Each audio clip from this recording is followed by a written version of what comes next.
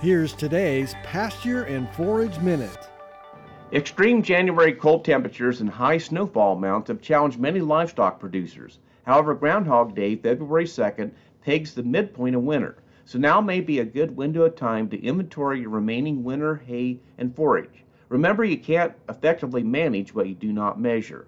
Whether you have enough hay and forage to last the remainder of winter may depend on weather factors beyond your control, such as snow cover impacting pasture grazing. Also, it's difficult to predict if more severe cold temperatures will occur in the remaining 2 winter months. When making your feed management decisions, consider using best case and worst case scenarios. Focus on completing a thorough inventory and account for all feed resources, such as counting total bales available and calculating remaining bunker silage.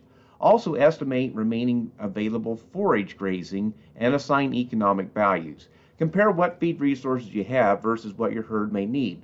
For example, a 200 head lactating herd averaging 1,200 pounds per cow will need about 3.2 tons of hay per day, not accounting for waste.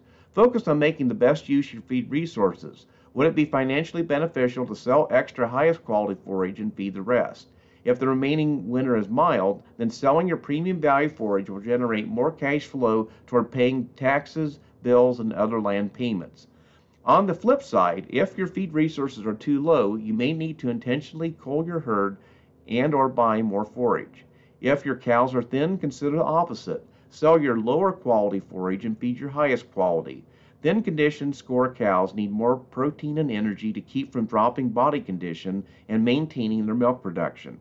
More forage managing educational resources are available online at cropwatch.unl.edu and beef.unl.edu. For today's Pasture and Forage Minute, I'm Nebraska Extension Forage Educator Todd Whitney. Pasture and Forage Minute is a production of Nebraska Extension. For more information on how your university is serving Nebraskans, go to extension.unl.edu.